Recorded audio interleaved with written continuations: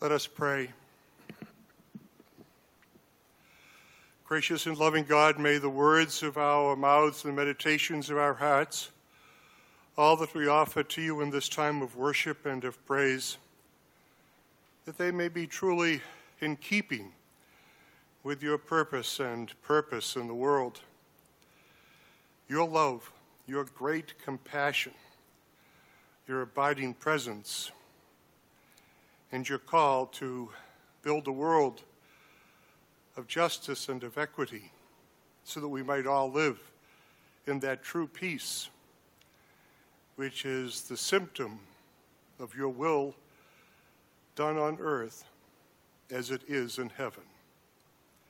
Amen. In these days of the pandemic, it's so important for us to look back to history, writ large, and also particularly to the history of the people of God, Israel, and those of us Gentiles who've been called into the covenant with God through Jesus Christ, and God's abiding care and providence, God's faithfulness in times of great trouble. It's so important for us to remember that our trouble, unique in its dimensions and particularities perhaps, but perennial, in the reality that God's people are always facing challenges because life necessarily entails suffering, but also that God's people are tried and tested and called to a deeper level of understanding, to a deeper consciousness of the abiding presence of God. So we look back to the Scriptures to remind us how God in times of trouble was reaching out to God's people, Israel. A great source for this, of course, is from the book of the prophet Isaiah, and particularly in the last third of that book, which is a prophecy of consolation for the Israelites who'd been carried off into captivity in Babylon after the destruction of Jerusalem by Nebuchadnezzar, and now, a generation or two later, are promised restoration when Cyrus of Persia, further to the east, had conquered Babylon and told the Israelites to return home to their land, that the temple might be rebuilt, that the city of Jerusalem might be restored, that Zion would again become a beacon of light to all the world, even in the midst of the great devastation that they had experienced. The abiding presence and the reassuring promises of God who is faithful. This is the defining attribute of God in Scripture. God is faithful, compassionate, forgiving, abiding, everlasting in that love. Not tempestuous and not capricious and not willful or spiteful, but forgiving, faithful, compassionate, a justice which is not retributive, punishment, but a justice which is restorative, that calls the people back to who they truly are. So God spoke through the prophet Isaiah and said, "For Zion's sake I will not keep silent any longer. For Jerusalem's sake I will not rest until her vindication shines out like the dawn and her salvation like a burning torch. The nations shall see your vindication, and all the kings of the earth will see your glory. And you shall be called by a new name that the mouth of the Lord will give to you. You shall be a crown of beauty, a mantle of beauty in the hand of the Lord, a royal diadem, a wreath of righteousness in the hand of your God. You shall no longer be termed forsaken, and your land shall no longer be called desolate, but you shall be called my delight that is in you. You shall be called my delight that is in you, in your land. Just as the young man and the young woman or the young person joins oneself to another, so shall your builder be joined to you in spousal love. As the bridegroom rejoices over the bride, and as the bride rejoices over the bridegroom, as bride rejoices in bride, and bridegroom rejoices in bridegroom, so shall your God rejoice over you. This wonderful image from Isaiah of a God who loves us in a kind of spousal relationship, that faithfulness and commitment, particularly when we are tried and deeply tested. We are tested, of course, in these days not just by the facts of the pandemic, but by the ongoing need as a people of God who have crafted together a republic dedicated to the proposition that all people are created equal, of living up to that creed, of fulfilling, as the Reverend Dr. Martin Luther King said, to fulfill our creed and our promises to one another as citizens. So I'd like us to read together with an ear that's differently cocked than we might normally have to the story of the wedding at Cana from the 2nd chapter of John. Now, the 2nd chapter of John entails this story in which Jesus and his mother at a wedding, he performs his first miracle, or in John's terminology, his first sign. Next week, Vanessa will preach on Luke chapter 4, which is, in Luke's estimation, the inaugural event, the time in which Jesus, in a sense, goes public in his ministry. But in John, it's at Cana at this wedding. Now, if you ever go to Israel, and I hope you will, when you go to the various sites, you are inevitably confronted with gift shops, right? If you go to Bethlehem, you'll find so many wonderful nativity sets carved out of olive wood, depicting the Holy Family, the shepherds, the magi, the infant child, the angels. When you go to Nazareth, you'll find shops that are dedicated to Jesus' childhood and his life as the son of a carpenter. When you go to Tabgha, you'll find the wonderful bowls which depict the miraculous multiplication of the loaves and fishes, Tabgha being the site that's traditionally attributed to that miraculous feeding. And all of these are very beautiful. In Jerusalem, when you go to the Church of the Holy Sepulchre and right outside, the many crosses and the depictions of the empty tomb. But one place when you go, you'll find a gift in the gift shop which is, I would say, a little bit cheesy, and that are at Cana these jars which, when you pour water into them, when you pour the water out, it's purple, like it's wine. Now, obviously, there's some dye in the little jar. It's a little cheesy, but this miraculous changing of the water into wine.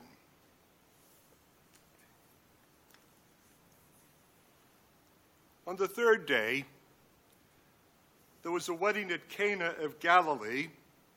Mother of Jesus was there.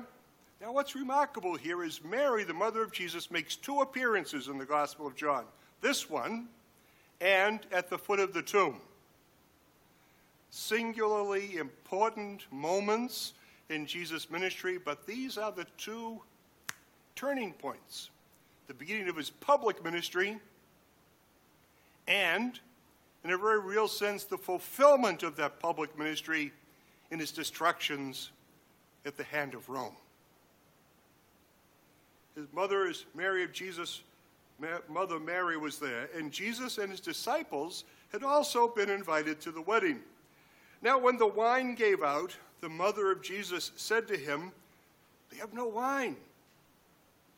And Jesus said to her, "Woman, what concern is that to me?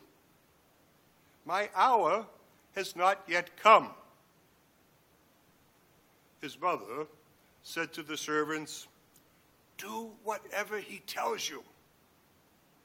Now standing there were 6 stone jars for the Jewish rites of purification, each holding 20 or 30 gallons. Jesus said to them, "Fill each jar with water." They filled them up to the very brim. And then he said to the servants, "Now draw some out and take it to the chief steward of the feast." So they took and they went to the chief steward, who tasted the water that had now become wine, and he did not know where it had come from, because the servants who had drawn out the water knew, but had not told him. And so the steward called to the bridegroom and said, "Everyone serves the good wine first, and then the inferior wine after the guests have become drunk.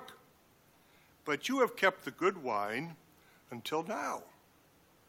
Jesus did this, the first of his signs in Cana of Galilee, and revealed his glory, and his disciples believed in him.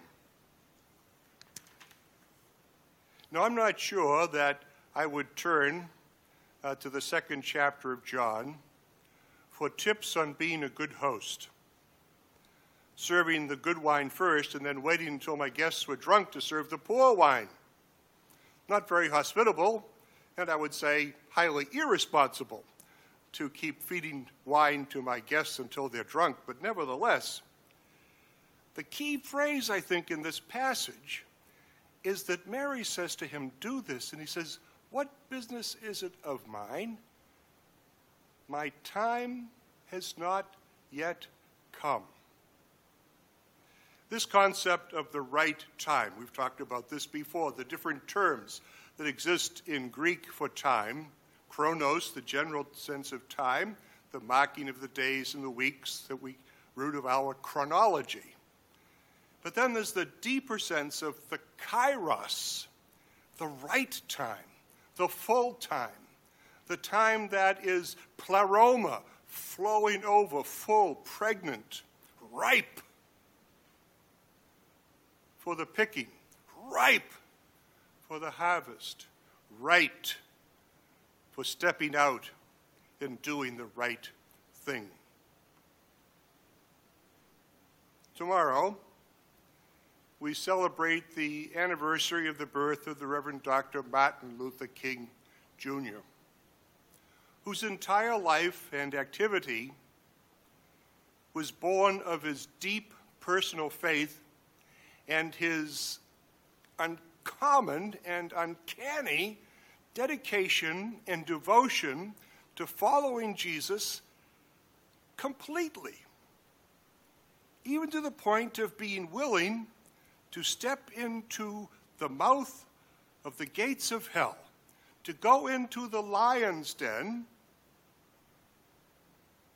and transform by his preaching of the theology, the ethics of love, a system which was not living up to its highest ideal.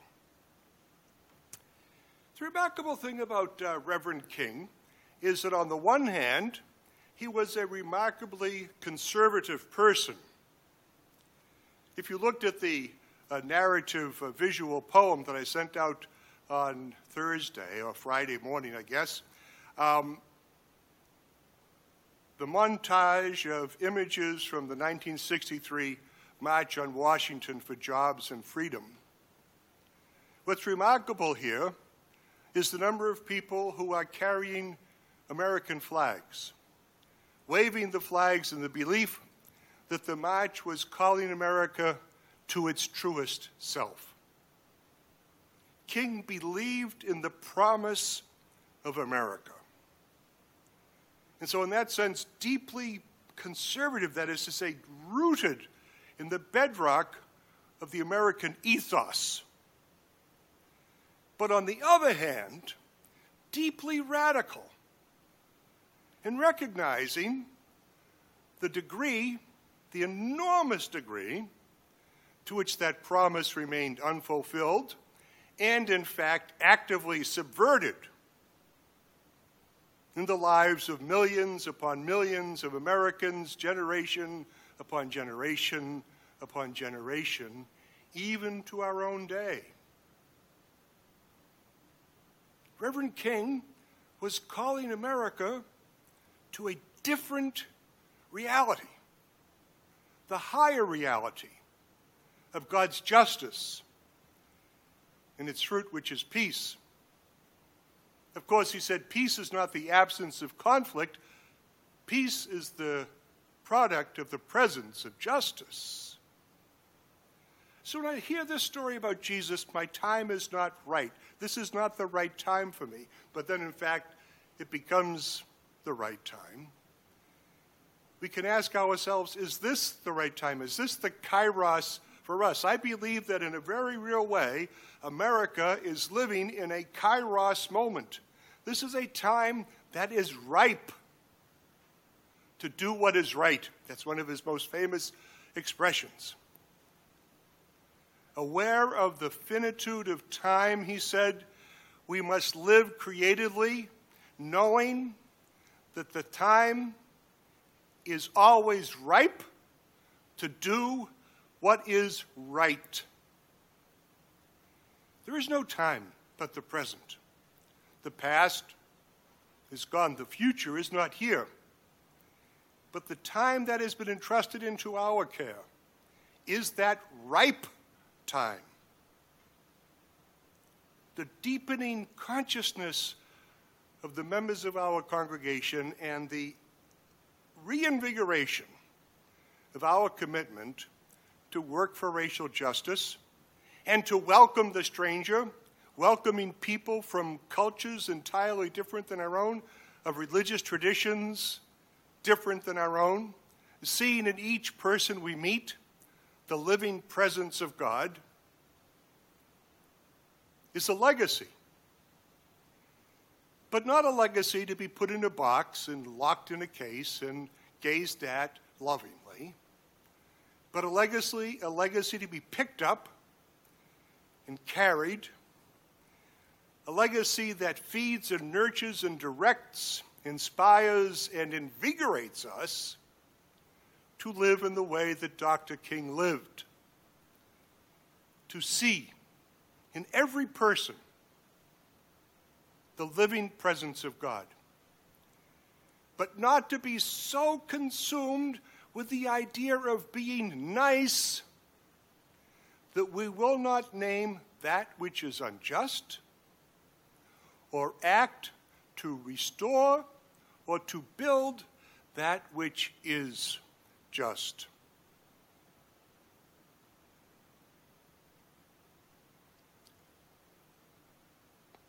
When you think about Jesus Christ, the Prince of Peace, the healer and lover of humble human souls,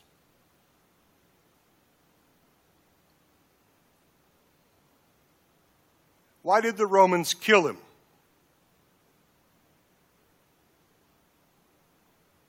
Because he was a threat to the prevailing order of injustice and the oppression of millions upon millions of people. When you think about the Reverend Dr. Martin Luther King Jr., who preached nonviolence, lived nonviolence, worked for change through nonviolence, who spoke with great love for his enemies,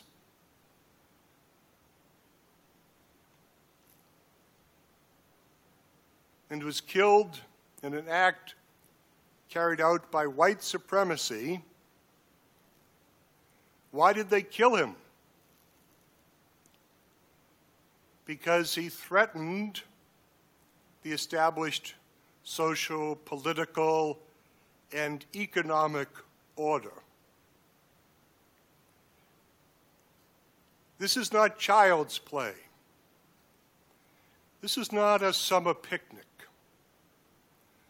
This is not a romp in the woods of a fantasy land of change, but there's a real engagement and the hard work, the persistence, the trust, the abiding knowledge that as we work together, pray together, walk together,